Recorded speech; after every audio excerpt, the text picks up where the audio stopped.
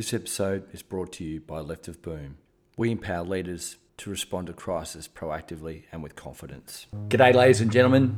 In episode 4 of series 2 of Crisis Talks, I sit down and talk with the Victorian Inspector General for Emergency Management, Tony Pearce. Tony Pearce has worked in the emergency services industry for approximately 40 years, with roles in the Air Force, Ambulance Victoria, the Director General of Emergency Management Australia, and more recently as the Inspector General for Emergency Management in Victoria. As a part of this role, he manages extensive debriefs across the community or inquiries across the communities in order to help improve and strengthen Victoria's emergency management arrangements.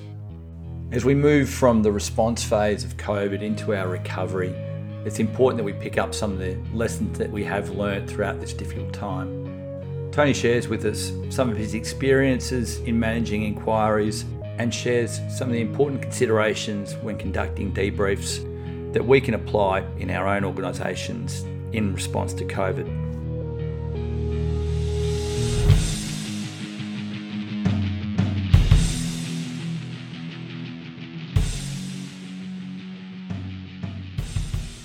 Ladies and gentlemen, welcome again to my podcast, Crisis Talks. Today we've got Tony Pearce, who's the Inspector General for Emergency Management for Victoria, who's going to talk to us a bit today about lessons learned and how we go about debriefing, particularly when we're dealing with major incidents and major crises and the after effects. Given the timing of the COVID environment and what we're moving from a transition back into normalcy, I think it's really important that we sort of start to capture those lessons that we have learned and position us for the new normal. Tony Pearce, welcome along today to Crisis Talks.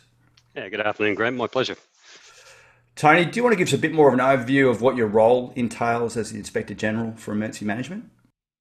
Yeah, certainly. I guess you could say that we're effectively a product of the 2009 Victorian Bushfire Royal Commission and then the subsequent flood review conducted by Neil Comrie, the former Chief Commissioner of Victoria Police, where both of those forums identified that there was a need for the state to have, I guess you'd say, a system-level assurance capacity over our emergency management system, and something that we certainly didn't have prior to that time. As a result of that, the government of the day went through a white paper process and identified the position of Inspector General for Emergency Management. And as a result of that, my office came to be. Now, obviously, with the wheels of government moving slowly, it was a couple of years before we finally got the office established and the legislation kicked in on the 1st of July 2014. Really, I've got probably three primary functions. One of them is to conduct evaluations and reviews and inquiries into major events at the request of government, which is obviously what we're doing at the moment with the bushfire inquiry. But we also have a legislative obligation to conduct planned reviews, a number of which we do each year. And the need for those is identified with the sector and with community for issues that we think, if we were to invest time and effort into them, we would get a better community safety outcome. So we conduct those in a planned sense. As I said, we also have then the requests from government where we're tasked with conducting something such as this much larger inquiry at the moment. Second function is monitoring, both implementation monitoring and performance monitoring. The implementation monitoring, in effect, is any recommendations accepted by government from any level of inquiry, whether they be mine, whether they be from a Royal Commission or a parliamentary inquiry, for example. Once those recommendations have been accepted, then the Inspector General is tasked with monitoring the implementation of them through to acquittal and reporting annually. Some of those monitoring reports are tabled in Parliament, others are directly to ministers, but on all occasions, if a recommendation has been made, then my office then monitors the implementation of those through to acquittal. The performance monitoring is specific to two areas at the moment. In legislation, we have a role in monitoring the non-financial performance of the Emergency Services Telecommunications Authority, so the call-taking dispatch entity that looks after all of our emergency services in Victoria, and monitor their performance against agreed performance standards. So that's a very clear and rigorous performance monitoring process. We also investigate any issues where ESTA is implicated or ESTA's functions are implicated in an adverse outcome for communities. So if something that goes wrong in a response, for example, we will investigate ESTA's performance in that chain of events. And we also have responsibility for monitoring the performance of the Safer Together program that's managed or that's instigated by the Department of Environment, Land, Water and Planning, which is a land management hazard reduction process for bushfires, and also for investigating specifically any breaches of any planned burns that occur. So that's pretty well the three functions we have, and that's where we came from. So where do you think we go wrong from learning any lessons from crises then, Tony? I think if I, without blowing our trumpet, and because the legislation tells us what we do, so therefore we deliver on that. I think at a state level now, we tend not to have too many issues with regard to appropriately, firstly, identifying lessons and then putting actions in place that allow us to improve our activities and therefore we learn from them. So I guess for Victoria at the state level, we're probably far better placed than we've ever been before in actually learning, truly learning, rather than just identifying. And similarly, Queensland, who implemented an iGEM office very similar to ours, not quite the same, but very similar based on our functions, they are in a similar sort of place. But nationally, if you look at all jurisdictions, that's not necessarily the case everywhere else. And as was with us prior to Black Saturday, I think it's fair to say that there were many inquiries and many reviews conducted into many events, and lots of things were identified and lots of statements and recommendations were made. But there was no guarantee that those things were ever actually implemented. And interestingly, even now, when we look back, I'm confident enough to look back as far as 2009 and the Royal Commission and say that with hand on heart, I can give government a pretty fair assessment of what we've implemented or what the state has implemented versus what it's forgotten or dropped away, allowed to drop away. But prior to that, I would not be able to give any sort of undertaking to that. And I have been asked whether we can do it. And the reality is it's just too complicated to try and work your way down all of the boroughs to find out where all of those recommendations went. So from that context, from a state level, I think we're in pretty good shape. Agency perspective, I think, again, because of the lessons focus that we have in the state now, then again, within government agencies, we do it a hell of a lot better than we've ever done it before. And a lot of our work, obviously, is actually using much of the information and the data that agencies actually come up with themselves as they go through their own learning processes and their debrief processes after events. So we have access to that, and that also allows me, I guess, to make an assessment really of their level of performance and how well they're travelling as well. Once you get down to other organisations that are outside of government where maybe it's not a strategic or a policy objective to identify lessons and so on, and it's really up to the individual organisations, I think that then varies to some extent. Now, some people might say, well, that's really not an issue because they're not government agencies, therefore they don't fall under your purview, so it really doesn't matter whether some are good and some are bad. But the reality is, you and others, I'm sure, have heard the shared responsibility phraseology before that's been bouncing around in this state for quite some time. And if we've learnt nothing else since Black Saturday, we've certainly learnt that responding to these sorts of events and then trying to identify ways in which we can do things better is actually indeed a shared responsibility.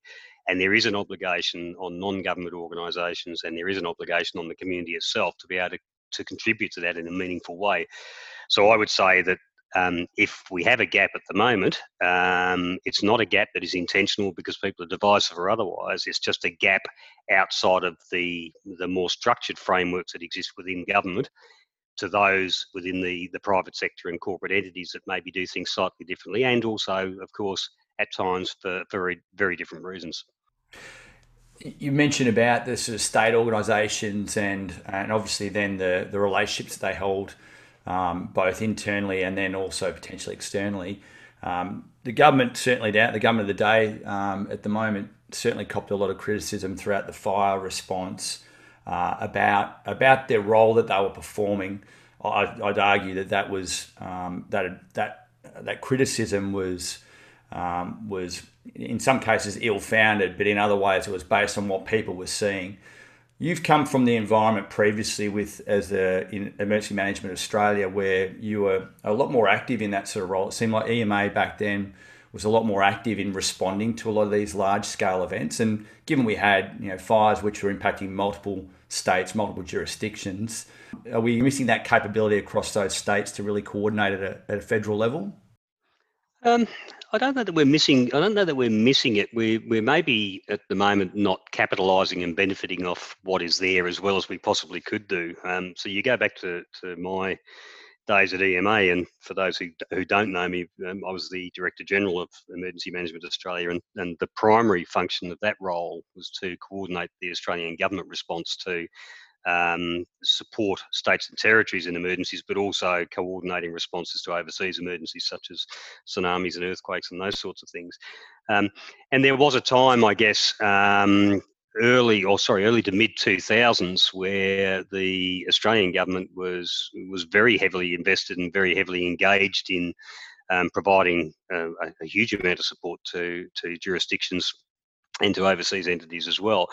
And to some extent, I think that has dropped off. I mean, there's one of the, I guess, if you look from a preparedness perspective, one of the major capacities that the Commonwealth had was the old Australian Emergency Management Institute up at Mount Macedon that used to be was an element of Emergency Management Australia, and was renowned across the country and internationally as being almost a centre of excellence for emergency management, disaster management education. And for various reasons, that centre ultimately was closed down by the Commonwealth, and the physical facility has actually been purchased by Victoria. So Emergency Management Victoria runs it now. But obviously, its ability to provide a national coordinated education program and preparedness program in that perspective is somewhat limited, being driven by and run by Victoria. So that sort of capacity has dropped off. A lot of the functions, of course, went out to the Australian Institute of Disaster Reduction and other areas who now perform some of those functions, and I would say they perform them effectively.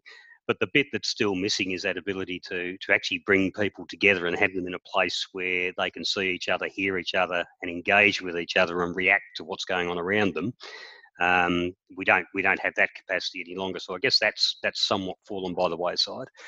The other thing from a coordination perspective, of course, is that not everybody really understands how the Australian government works in with jurisdictions when it's actually supporting them. And I think one of the things I've got really quite, and you've got to be careful with your position of the day and what you do and what you don't do any longer. But if there's anything I would love to have done whilst the Prime Minister was really copping a bit of a hiding in some regards about what the Commonwealth was and wasn't doing, was to be able to jump in and speak on his behalf, because I think unfortunately he was saying, at the end of the day, ultimately it is at the request of the jurisdictions that the Commonwealth gets engaged in these events. However, that's a few very short words that don't really give you any sort of context or understanding as to what that really means. And of course, the pressure for the government of the day was to react, and for him to be stating the fact, but without the community having a real understanding of in what context that statement was being made, I think didn't do him a great service, and he suffered as a result of that. And the Australian government, appearance of the Australian government's timeliness and so on, suffered as a result too. And I think it was somewhat unfair, if you like. But as I say, because that is a fact, the jurisdictions do have to request assistance, and they don't. When they don't request assistance, it's not because they're being belligerent or they don't want the Commonwealth to have a role and they don't want to engage or otherwise. It's simply because they haven't identified a need that isn't being fulfilled at that time. Now, of course, if you're a community member, you will have your own views of that, depending on what's sitting right in front of you, versus what an agency or a government entity might think when it's actually coordinating a response to something. But the reality is, if the need is not clearly and tangibly there in front of you, then it's very difficult to make a request for something. And that's, I think, part of the problem that we've seen across the country. The capability is there. If you look at defence, it's not the only resource that the Commonwealth has. They have a lot of other resources, but there's a bit of work to be done. And maybe the Royal Commission that's underway at the moment, looking specifically at that national coordination effort, will come up with some solutions to that. And I know, certainly from Victoria's perspective, from my understanding so far, is Victoria, I think, is very willing to participate and help identify those. Yeah, I think Dan Andrews actually played a very good role in that fire response by I think in nuances that probably people didn't again understand. He was explaining the role between state and federal and the support that they were reaching out to and obviously were receiving for the instances of Malakuta and other sort of issues that arose during the event. So I thought he did a tremendous job at that point in time in really explaining to people what the differences were. Again, I think it was probably missed in the context of the real heat of the moment, but I thought he was tremendous in many ways there too. Yeah, look, yeah, you're absolutely right, and I think, I mean, if you listen to, as I say, look, I'm not the only one, but I've been around for nearly 4 decades in this space, and I've seen a lot of emergencies, and I've seen a lot of responses to those, and a lot of different leaderships that have actually had to undertake that. And I can honestly say to you that I think, if we were to look at the way in which the country responded to these events, and I mean from a Commonwealth government perspective, as well as the states and territories, multiple states and territories who have been involved, I think, whilst we will always find ways in which we can do things better, I've got no doubt at all. But overall, we've done a pretty good job nationally in responding to this event, and then having it roll into the current emergency that we see, obviously the pandemic at the moment, and recognising that all of those communities that were affected by the fires are not even an inch of the way into their longer term recovery process yet. Then the way in which government has now tackled the coronavirus, but ensured, at least in Victoria, obviously because that's where I sit, so I can comment on that, and has assured that fire-affected communities are not being forgotten and their needs are continuing to be addressed, I think is quite remarkable, because we have not seen, I mean, the word unprecedented gets thrown around left, right, and centre. Um, I think the unprecedented bit for me is we have not seen the duration of emergency and numbers of long duration emergencies occurring in the way that these current events are unfolding at the moment. We haven't seen that before, and we haven't had to try and manage it, and communities haven't had to try and suffer their way through it. And that's I guess a real tip of the hat for governments at the moment. And don't forget, we will roll straight into our next fire season, and coronavirus will still be here. It will not be gone. So we're effectively looking at least 18 months, maybe more, in responding to and recovering from these events. Yeah, I think that's really important to note. And given your experience with over the 40 years, both at Ambulance Victoria, EMA, and in these more recent sort of roles, you've seen different ways that people have learnt from these different types of events. What are the best ways that you've seen people can go about applying or finding out the lessons learned, and then ideally applying or implementing them? I think the first thing is it's funny actually. I responded to a on LinkedIn. Somebody posted something on LinkedIn a couple of days ago, and they were talking about they were questioning about the value of the adversarial, inquisitorial nature of our inquiries, and whether we actually get any real benefit out of those because they are so adversarial. And my response back to that was saying that whilst yes, certainly some of them are, and naturally at times people just automatically perceive they're going to be adversarial, they're not always like that. And for example, if I use our inquiry at the moment, I mean, I have no lesser an obligation than to make sure that I identify any areas where our emergency management system did not function well, and then try to identify ways in which that can be done better next time round. Um, so my obligation to that is no different than a Royal Commission or a parliamentary inquiry or an independent inquiry from an ex-judge who's been brought in on a contract or whatever. Once I finish each piece of work, I need to be able to go back and work with those organisations again. So the first thing is, if you burn people and you hurt them and you deliberately go out to expose them in a very, very negative way that is not going to get any benefit or beneficial outcome from it, then obviously people do hunker down and they do get concerned about the upcoming process that they might be involved in next time. So the first thing is, if you're going to conduct anything, and it might be an inquiry at the level I'm talking about, or even within organisations, whether it's operational, after action reviews or debriefs, then you've got to take a no fault, no blame to it approach to carrying out that work. And when I say that, what I mean is nobody goes to work on any given day. At least 99.9% of us don't go to work looking to do things badly. We go there to try and do things well for the right reason, particularly in our industry and our sector, and then to go home safely at the end of it. That's the plan. So therefore, when things do go wrong or they don't go as well as they could have done, there has to be something that has allowed that to happen. And 99.9% of the time, it's not the individual action of a particular person, but it's about the system. It's somewhere where the system itself has allowed a decision to be made or has allowed an action to be undertaken or otherwise. So again, it's not about the individual, and it's about the system. And yes, you do need to be inquisitorial, otherwise you don't get to the bottom of what you're after, but you don't at the same time take an adversarial approach to that. So that's the first thing. The other thing that I guess there's a couple of others. When you're scoping these things out, it's easy for want of being seen to do something or trying to appease the urgency of others. It's very easy to rush into something without thinking about it too carefully. And I would always say that if you're going to go down any sort of process of review, inquiry, debrief, or otherwise, you need to understand the scope of that. And you need to have defined that so as you know exactly what you're looking at. Otherwise, it turns into a whopping great big talk fest. At the end of the day, you get no beneficial outcome, and that's of no use to anyone. So, clear lines of inquiry for debriefs and for reviews and those sorts of things, and clear terms of reference for inquiries really are critical because it gives you a framework to work within. The process obviously is critical. Where possible, experienced facilitators. Just because I'm an inquirer, it doesn't mean to say that I'm the world's best facilitator. I think I'm pretty good. But having said that, others would probably tell you I could do with some improvement. So if we look at this inquiry, for example, the community meetings that we've just facilitated, we've had 26 of those. Of those 26, 16 were face-to-face with communities out in fire-affected burnt areas, and another 10 that were done online in the virtual environment.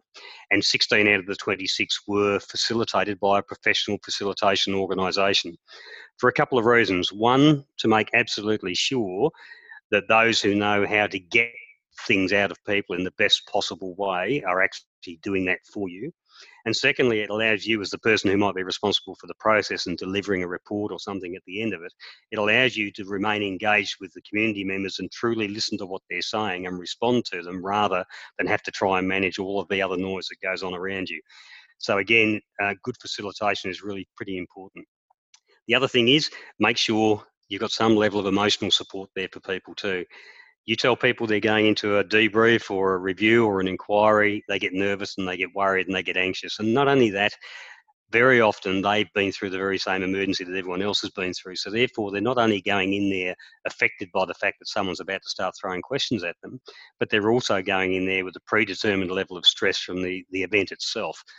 I think it's really very important to make sure that you give people the right level of support when you're when you're conducting these sorts of things.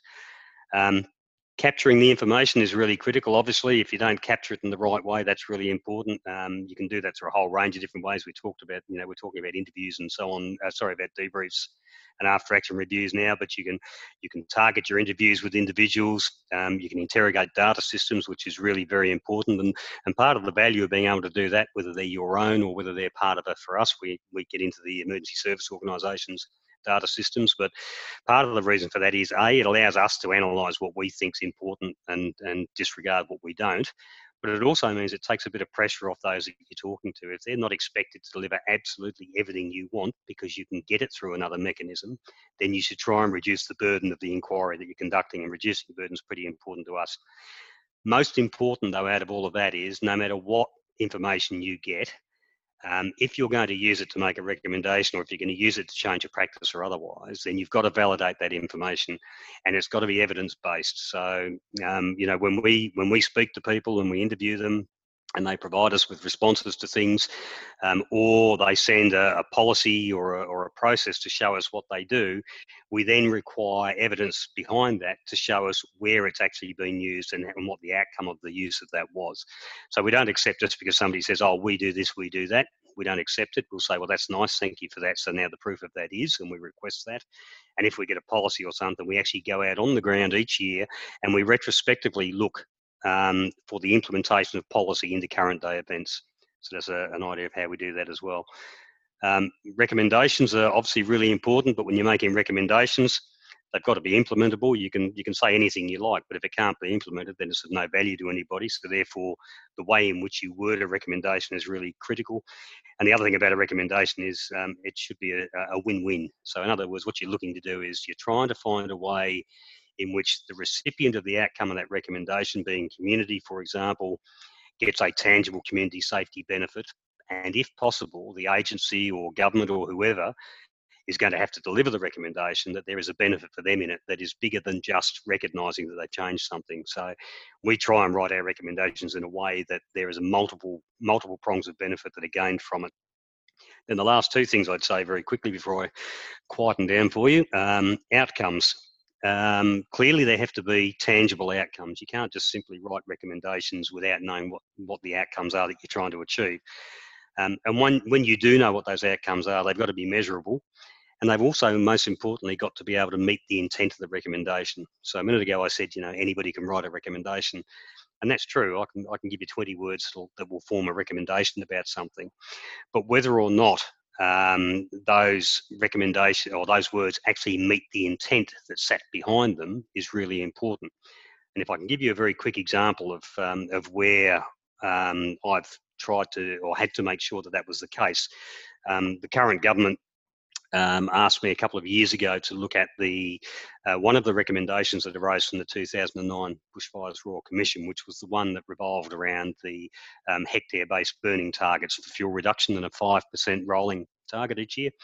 And I was asked at the time whether I would, or not asked whether I would, I was asked to review that recommendation to see whether or not there was another way potentially to get the same sort of outcome rather than looking at the 5% target. And the reasons for being asked to do that were that in the years leading up to me being asked that and between the recommendation being made by the Royal Commission, the Department of Environment, Land, Water and Planning, for all of their best endeavours, had never been able to reach the 5% target. There were so many mitigating factors and so many variables throughout the year that impacted on their capacity to burn that they just never ever achieved the 5%. And what was happening was that there were areas of the state that were being burnt simply to allow departments to be able to achieve a target that had been prescribed to them, that if they hadn't, they were likely to be penalised for. Now, that's not to the benefit of anybody. Clearly, the community doesn't get a safety benefit out of that if you're burning out in the Mallee or the Wimmera where there's no asset or no community value being protected.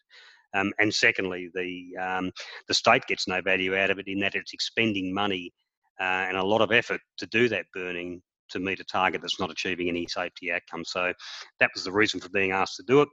We had a really good look at it over a period of about 8.5 months, called for public submissions. And as you can imagine, I can tell you now, when it comes to fuel reduction burning, there are only two camps in this world.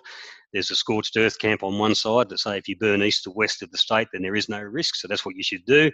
And then there are others who say, well, if you burn one leaf, then that has a knock-on effect that can't necessarily be anticipated on the environment and on biodiversity. So therefore, you shouldn't be burning.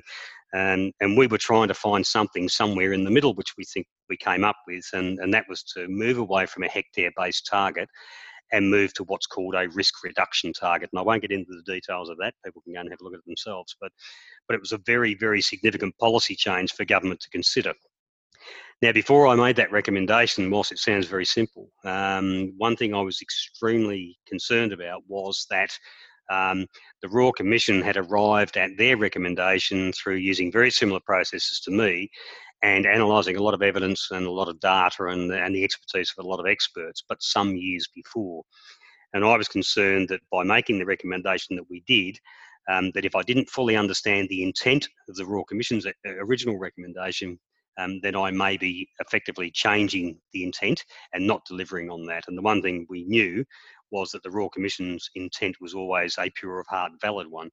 So I went and spent a full day with Commissioner Teague, Bernie Teague, who had chaired the Royal Commission, and walked him through my thinking and the evidence around that and the analysis of why we were moving to where we were, and then got him to spend as much time as he needed to make sure I fully understood the intent of that recommendation. Once I'd satisfied myself that I did, we then went away and then thought about how we word our recommendation to get a different delivery mechanism, but delivering on the right intent, and we were able to do that. So long-winded, I know, but it's an example of what you have to do to make sure that you get it right. With that in mind, what do you think is the most important part of your role specifically, but then more generally, these different types of recommendations and how they are found and crafted, I suppose? Well, I guess I think, and I've said this before. I've been asked, when I described the three functions that my office has to you earlier, and I have been asked when I'm out speaking at various places on a couple of occasions about is there a more important part of what I do? And one person even said to me, if the government said to you, okay, your budget's being slashed by a third, so you can only do one of the three things that you currently do now, which one would you maintain and which ones would you drop off. Um, in a very careful way, because I don't like to upset my staff who work in various aspects of our business, because ultimately they are all critical. But if you were forced into making a decision about one thing that probably gives the biggest bang for buck to our community, I would say it's the monitoring, the implementation monitoring of recommendations. There are a lot of people that are well educated and have a lot of experience in our sector and in emergencies and in security events, etc., who can go out and very competently conduct inquiries and reviews, and they can make recommendations. So you don't need just a person, or my office to be able to do that. But where it gets difficult is having the right people with the right backgrounds and the right skills to be able to monitor the implementation of those recommendations once they've been accepted, right the way through to their acquittal, to make sure that that intent that I talked about before has actually been delivered. So I think out of all of that, if you can't guarantee that you've got a capacity to properly monitor the implementation of your recommendations, then again, you'll end up in a circumstance where you have large-scale events again occurring where the same issues that you faced in the past continue to be revealed. And if I think back, going back even further than much further than 2009, somebody asked me at a presentation once, why did I think we ended up where we did in 2009 with Black Saturday, with the situation that arose there, considering we'd gone through, considering we had all these processes in place, and why couldn't the state respond to it? And if you take out of the equation the very violent nature of that few hours on the day when the wind changed and the massive front went through the areas that it did, and the fact that that was more heavily populated than others that we've seen in the past. Something else that sat behind that to some extent was the fact that in 1983 we had Ash Wednesday. And if you think about it, right back then in Victoria, we didn't have any emergency management legislation. We didn't have anything like the processes we have now. And as a result of that fire, all of what was up until 2009 was effectively created in that legislation and in the policies and the processes that ensued from Ash Wednesday. The problem that we got into to some extent is that we then sat back, and I think as a state and as a community, we assumed that now that we had all those things in place, and that because they'd been developed as a result of such a terrible event as Ash Wednesday, that we were in a great place and everything was fine. I don't think we were I don't think we'd done a good enough job over the ensuing years leading up to 2009 of then continuing to test our assumptions from which all of those policies and processes and arrangements have been put in place. So effectively, to some extent, there were elements of our practice in 2009 that were effectively, in the lead up, were effectively as if we were responding to a 1983 Ash Wednesday event. Again, we'd be using, similar principles, similar arrangements, similar structures, etc., etc. And whilst we do a lot of after action reviewing, we do a lot of testing, we do a lot of analysis of a lot of things, we didn't test our assumptions, and a lot changes. Demography changed, geography, there are geographical impacts, environmental impacts are huge, climate has changed, and therefore we just were not, I think, anywhere near in the place that we could have been had we been able to continue to analyse things along the way. So again, if you look at what Victoria's put in place and also Queensland now, again, part of the role of our office is to continue year in, year out to be testing these assumptions, to try and make sure that as each event occurs, where we know we will still have bad impacts, but on each occasion, hopefully the impact might be slightly less, and our ability to actually understand why it occurred and then do something that might lessen the impact of it further down the track is potentially there. Where do they generally go wrong then, Tony? So we've spoken about those three big ones, Ash Wednesday, Black Saturday, and then the more recent ones. But where are you finding is the common themes about where things go wrong from these or other events? Look, I think I've obviously I'm not going to talk about the current inquiry because the recommendations of that have not yet been presented to government. In fact, we haven't identified them all yet. So obviously there's still some way to go there. But if you look more broadly, there tend to be some things that reasonably regularly raise their head. Communication is always there and it's always up at the front end, and it takes many many forms. There's communication with communities leading up to events, and their ability to be prepared and understand the environment that they're in. That's always raises its head, and for all of the work that gets done year in, year out by agencies and the communities themselves, there is always some degree of perceived shortcoming in that space. But again, that's often contributed to, as I said, by some of the things I just talked about a minute ago. The environment changes, demography changes. If you look at East Gippsland at the moment, for example, there are significantly greater numbers of tree change people and families down in those areas that are in what I affectionately call East Gippsland at times the Disneyland of disasters. It seems to suffer so much down there, and particularly from a natural hazard perspective. And yet you've got people moving down there on a very regular basis and a more frequent basis now who are moving into environments where they maybe don't fully understand the environment that they're in. So therefore their level of risk awareness is somewhat fraught. So that's one of the areas. Communication from a perspective of information sharing during events is always raises its head. And again, that comes down to a whole range of things. It's technology, it's about individuals' willingness, it's about legislative or perceived legislative blockers. There's a whole range of things there that come into it. And then there's communication after the event about how can things be done better and what is it that we need you to do now that things are calm and you're not under threat. What are the sorts of things that you and we, as in community and government and agencies, can all do better together that might put us into a slightly better place next time around? So communication always raises its head. Then really after that, it's, there's things about interoperability is always a big one, whether that's about equipment that's used on the ground in responding to events, or if common ones now, and then the National Bushfire Royal Commission is obviously looking at, and we will look at as well as part of our inquiry into technology and app-based, apps and those sorts of things, of which there are quite a number of them. Each jurisdiction uses their own app for different purposes. They don't talk to each other, so therefore there's a whole range of issues that fall into the IT space. And interoperability space, and there are many others, but there's quite a number of themes that regularly come up. The degree to which they come up, of course, is different each time, but you can almost guarantee that they will be there. That was probably an interesting one, because I think during the most recent campaign there was, or fire campaign, sorry, to be clear, there was. I was working with a client that runs logistics and supply chain across the whole country, so. At one stage, when we're looking at data points for each of the states, were all impacted by fires simultaneously. Aside from really Northern Territory, all of them had been impacted in some way, shape, or form throughout that. We had to go to about 5 or 6 different data sources for each of those jurisdictions, aside from Victoria, actually, where you could go to one application which showed you an overlay of roads plus incidents plus fires plus warnings, alert notifications.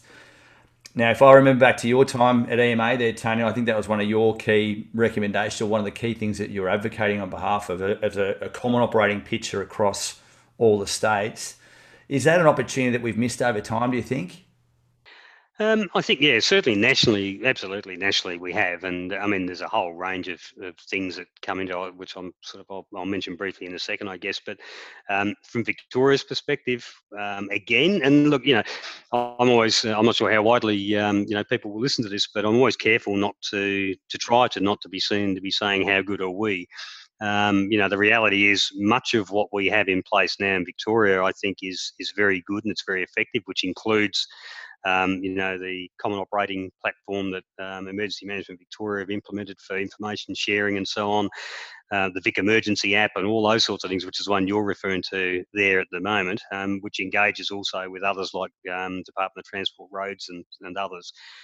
They're all terrific innovations, and they all absolutely do two things. One, they provide, they facilitate the potential for better outcomes for communities who can access them and see what's there and then provides them with an opportunity to make decisions based on good information. So that's obviously a good outcome, and it also means that the agencies and government itself is in a better position to be able to respond to things more appropriately because it's got evidence in front of it of what's actually happening. So that's terrific. But don't forget, I've said before many a time, that is all born on the back of terrible tragedy. Back to 2009, 173 people's lives were lost. And had we not, as a state, gone down a pathway and had governments not gone down a pathway to make sure that the sorts of things that we're talking about now that we think have improved, at least at this state's level, were in place, then we would be absolutely negligent. So from Victoria's perspective, I think yes, we're in a far better place than we've ever been. Each jurisdiction would have their own view on that. Some are better than others. There's no doubt about that. But from a national perspective, we haven't gone very far at all. We have, people. You've got to be careful though. Having said that, I've got to put a bit of a caveat around it. I mean, you can't make everything consistent nationally. That's just the reality of life. So whilst interoperability of equipment and training and those sorts of things is desirable, you will get somewhere towards that, but I'm not sure that you will get absolutely towards it at the end because there are so many variables that come into play. The same with apps. I think there are lots of ways in which you can ensure that technology is better engaged. It may not be that you end up with the same app, but if you end up with apps that can actually communicate with each other and can display information that is relatively consistent, then at least you're in a far better place than you were. So I think at the state level, yes, we're much better off. Nationally, we've still got a fair bit of work to do. And again, if you look at the terms of reference of the Royal Commission, you'll see that's exactly where they're headed, is trying to find ways in which that could be done better. And I know for a fact that Victoria is, as well as will be, but is a very willing participant in trying to engage in those areas where we all think there's a bigger picture benefit. Shifting fire a little bit now, switching over from the fires to the COVID emergency that we've been dealing with now. What do you think are going to be probably the big lessons that we're going to learn out of this type of event? Well, I think one of them is I think community as a whole has now got a taste of what does an emergency mean to them. I think, depending on where you are in our state at least, and it's no different anywhere else, but you will be exposed to emergencies more frequently than in some other areas. We have very transient populations now, so if you think about the city of Melbourne and the inner suburbs of Melbourne, for example, I think people's awareness leading up to coronavirus of emergencies and government systems and the way in which governments and agencies respond and want to communicate and need to engage with communities and so on, I think that would have been very different. It would have been reasonably well understood in the more rural areas of Victoria because they are exposed to this more frequently. Not coronavirus, obviously, but to hazards and those hazards being recognised more frequently. But our transient communities in and around the inner suburbs and the city itself, who are in and out and moving around all over the place, don't engage to any great extent in that sort of activity, which we really don't see a lot of, touch wood, large-scale emergencies per se in the city area and the inner suburbs areas. We get the odd West Footscray and fire and Coot Island and those sorts of things, but not to the extent that we see natural hazards occurring outside of the urban area. So I think there's a bit of a, up until now, there's probably been a bit of a lack of understanding in a generally large area of our population of what it's like to go through an emergency, a protracted emergency, and something where you are going to be engaged with and going to need to engage with government agencies and organisations and others. I think something that will come out of this is that we will have a far greater understanding across our community now of what that means. The issue then for us is, how do you capitalise on that? Because if you go back to the communication points that I was making before, and I said, there are different levels of understanding that create different capacities to communicate or be communicated with, then I think this one creates an opportunity for us to do a significant amount of work to say, let's now use the benefit of everybody having been through this and not waste it, to get a better uptake and a better understanding of what does it mean to me, if you like, with an inverted commas, for every individual and every family. That's one of the things that we'll learn. The other thing that I think we'll learn out of this is that nobody's immune. It's always easy to sit back on the TV and look at things and say how terrible that is and watch terrible things going on around you. But I think the coronavirus has allowed us to understand that we are actually not immune to what goes on. It doesn't matter who you are or where you are. It's like the tax man. There's every opportunity it's going to come and get you, and it'll know who you are, and you will suffer in the same way as everybody else does. So that's another important learning, I think. Really, the only opportunity we've had before, but we've had some public health emergencies before. The closest, I think, for us in modern times, at least for Melbourne, was obviously the terrible thunderstorm asthma event of 2016, where 10 Victorians lost their lives. And whilst that was very short in its time frame, it was an emergency that occurred over a very large area, affecting people that had never been affected before, who didn't understand what was happening. It impacted on the agencies to the extent that because they couldn't see what was causing it, they didn't know what they were responding to. It has a massive impact on your systems or the capacity of your systems to respond. So again, I think this coronavirus has provided a lot of opportunity for us to get a much better understanding of what does emergency and hazard mean, what are the impacts of it potentially, and then what does resilience maybe look like a little better towards the end of this. Do you think that we've been too focused over the journey on specific hazard types, so fire, flood, cyclone? They're the obvious ones. We deal with seasons of those. Do you think that that's been sometimes now at the expense of the wider threats out there? Yeah, look, I do, but I don't say that in a critical way, though. I think, and I'm as I say, I've been in a lot of other roles too, where I've had different parts to play in these events. So I am not immune to it, and therefore it's not a criticism, but I think it's just a genuine fact that we have, because we are exposed to natural hazards year in, year out. We know we're going to get big fires every year somewhere. We know we're going to get significant floods somewhere. And they're the types of events that people keep getting affected by. So therefore, it's natural that your planning and your response to those sorts of events is the one that you put your best effort into. But I think the problem is that we haven't necessarily thought about how to respond to the other hazards. It's not that we haven't known that they're there. And, for example, pandemic. Now, I know that pandemic has been well considered nationally, and I know it's been well considered at the state level for many, many, many, many years. And it was always acknowledged that it could happen.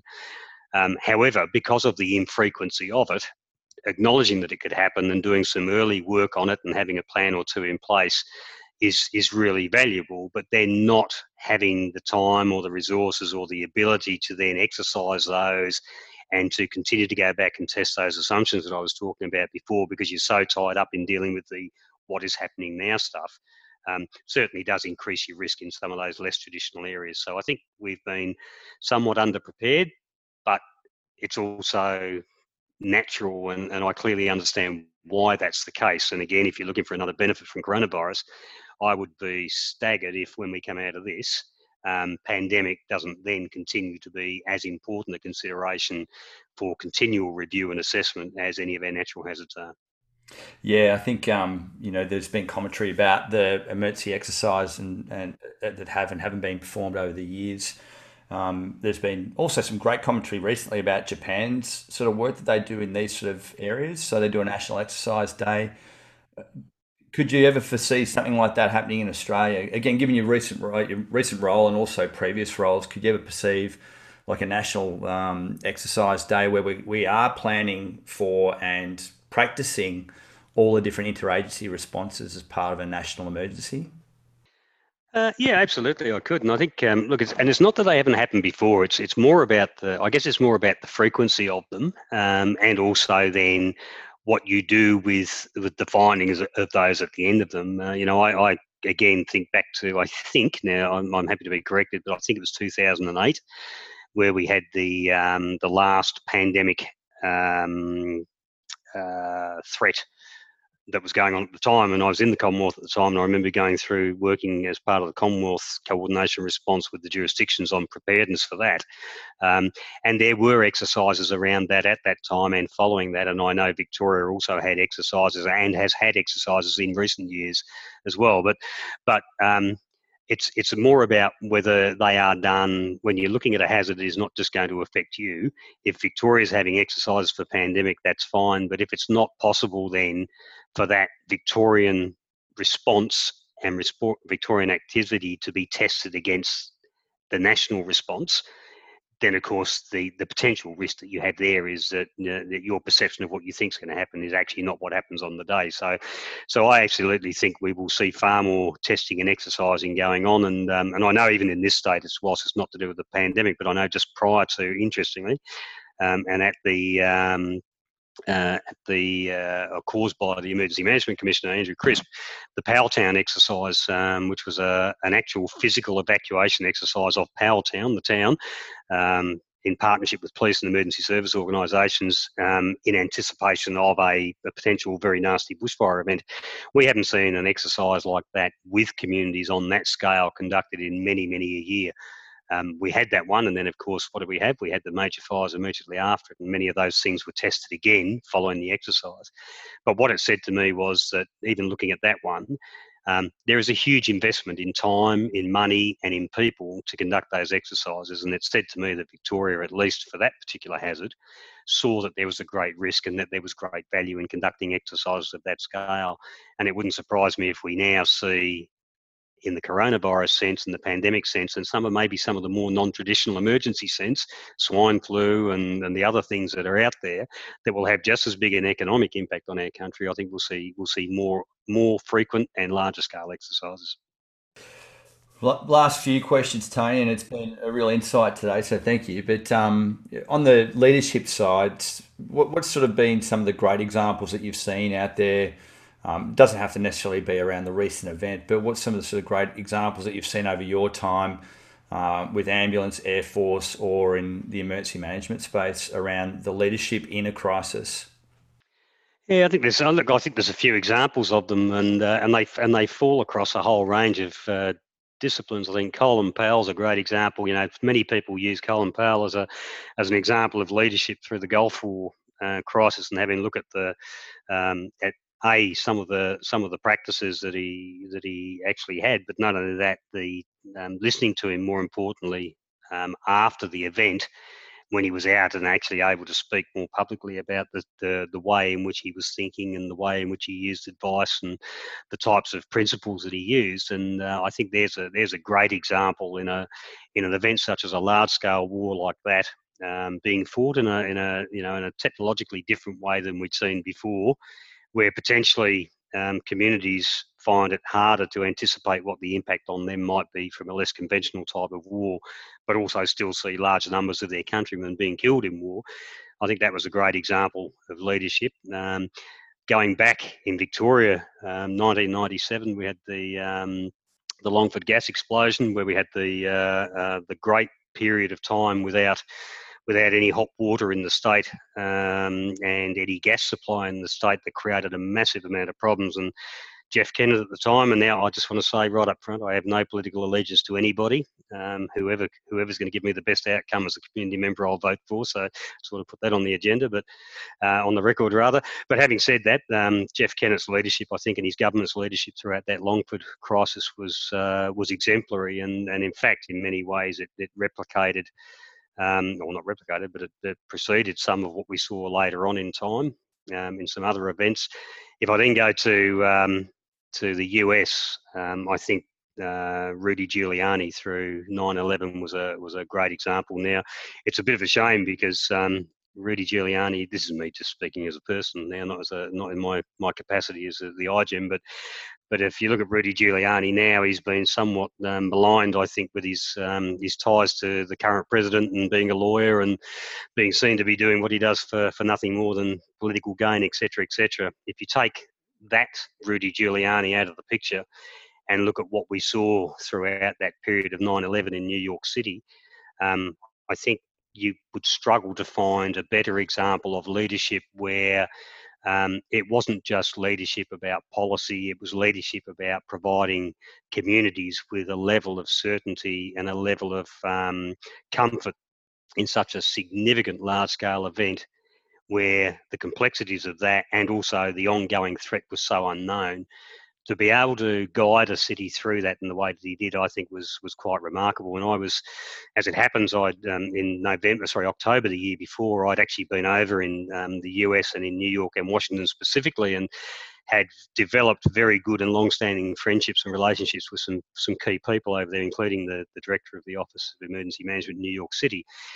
to the extent that when the event occurred, our government in Victoria, a couple of months later, and everything was still obviously very, very well underway in New York, asked whether or not I thought I had the ability to get a small team of Australians from government into New York City and into Washington, DC, to actually analyse what they were doing over there in their response to it, to be able to come back and then have a look at our preparedness arrangements here.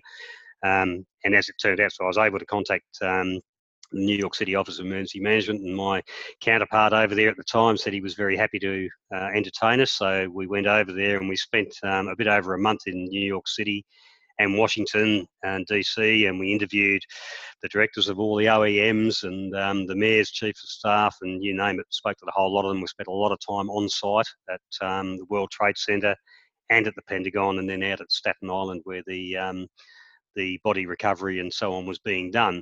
And we're able to come back and provide a fairly consolidated report for Victoria to benchmark itself against. And as a result of that, I think we got such a deeper understanding of what it takes to be a leader in a community setting to try and get a city and a community through that type of emergency. And if you look at the politics of that for him, he was a city mayor that was within a state that had its own governor, that was doing its thing, within a country that had its own president, that was doing its own federal thing, and yet he was ultimately the face for his community, the largest impacted part of the US, and did an absolutely magnificent job. And I think there's still to this day, there are many practices and lessons that came out of that people fall back to and use as benchmark good practice when we're looking at big events. With that in mind, I mean, we're seeing now the interrelationship between federal and state, and obviously the impacts locally for COVID. What are some of those lessons do you think that these guys could take out of the New York experience and apply here now? Look, I think to some extent, a lot of it is actually happening. You know, I talked about the issues of communication and so on before, and said that they will always be there. But I don't think for 1 minute, again, if you look at Victoria first, but also nationally, I don't think for 1 minute you could honestly argue that the communication from governments, plural, with regard to this emergency to Australian communities, has been anything short of extremely effective. I think it's been timely, it's been accurate. We haven't had an overabundance of what could be perceived by some as being political rhetoric and point scoring. There's been a little bit here and there going on in the background, but that's party politics stuff. But as far as the actual communicating about the emergencies go, I don't think I've seen a better example of it in this country. So I think that is certainly being done, and I wouldn't say that. Don't for 1 minute think that I'm saying that that's put down to the way Giuliani did what he did. But if you use that example as a benchmark for what I think was good practice, at least at the city level, then in this country I think we're doing a damn good job of it this time round. The other thing is, I think we're also learning well from the experiences of others. One thing that unfortunately at times you can get trapped into is thinking that, and I go back to my comments earlier about Ash Wednesday versus Black Saturday, you can at times lull yourself into a false sense of security, thinking that you've got it nailed and you know it all and therefore you'll just do what you do.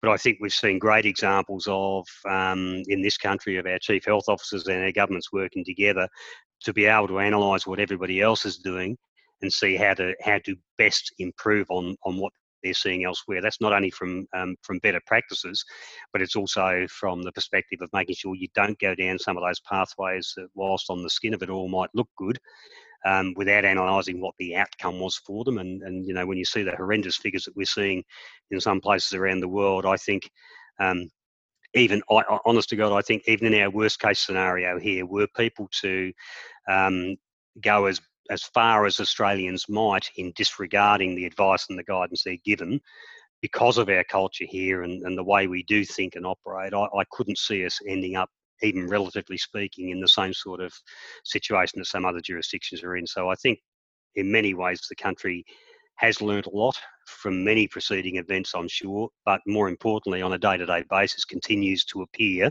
to be learning from what's going on around them. That probably last question then, Tony, is that, you know, we have weathered this particular storm very well so far. Yeah. How does that then? How can we ensure that we maintain that vigilance and not think that that we actually got away with something here, and think that we need to be focused further on that second wave or maintaining the current position.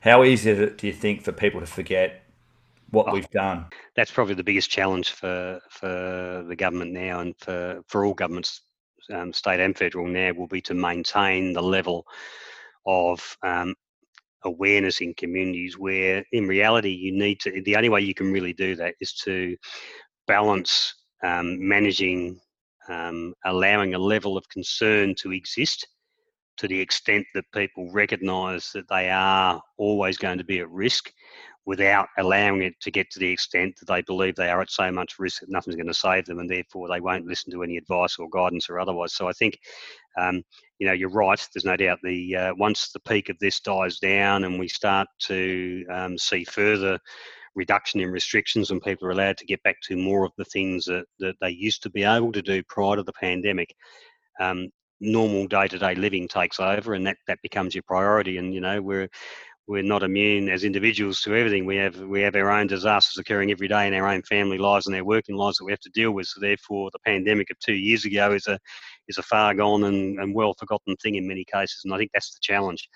Maintain a level of awareness where you need to maintain, to some degree, an appropriate level of concern. Otherwise, you can keep telling them about it and remember this, remember that, remember the other. But if they don't feel that there is a real risk to them, then they will forget it.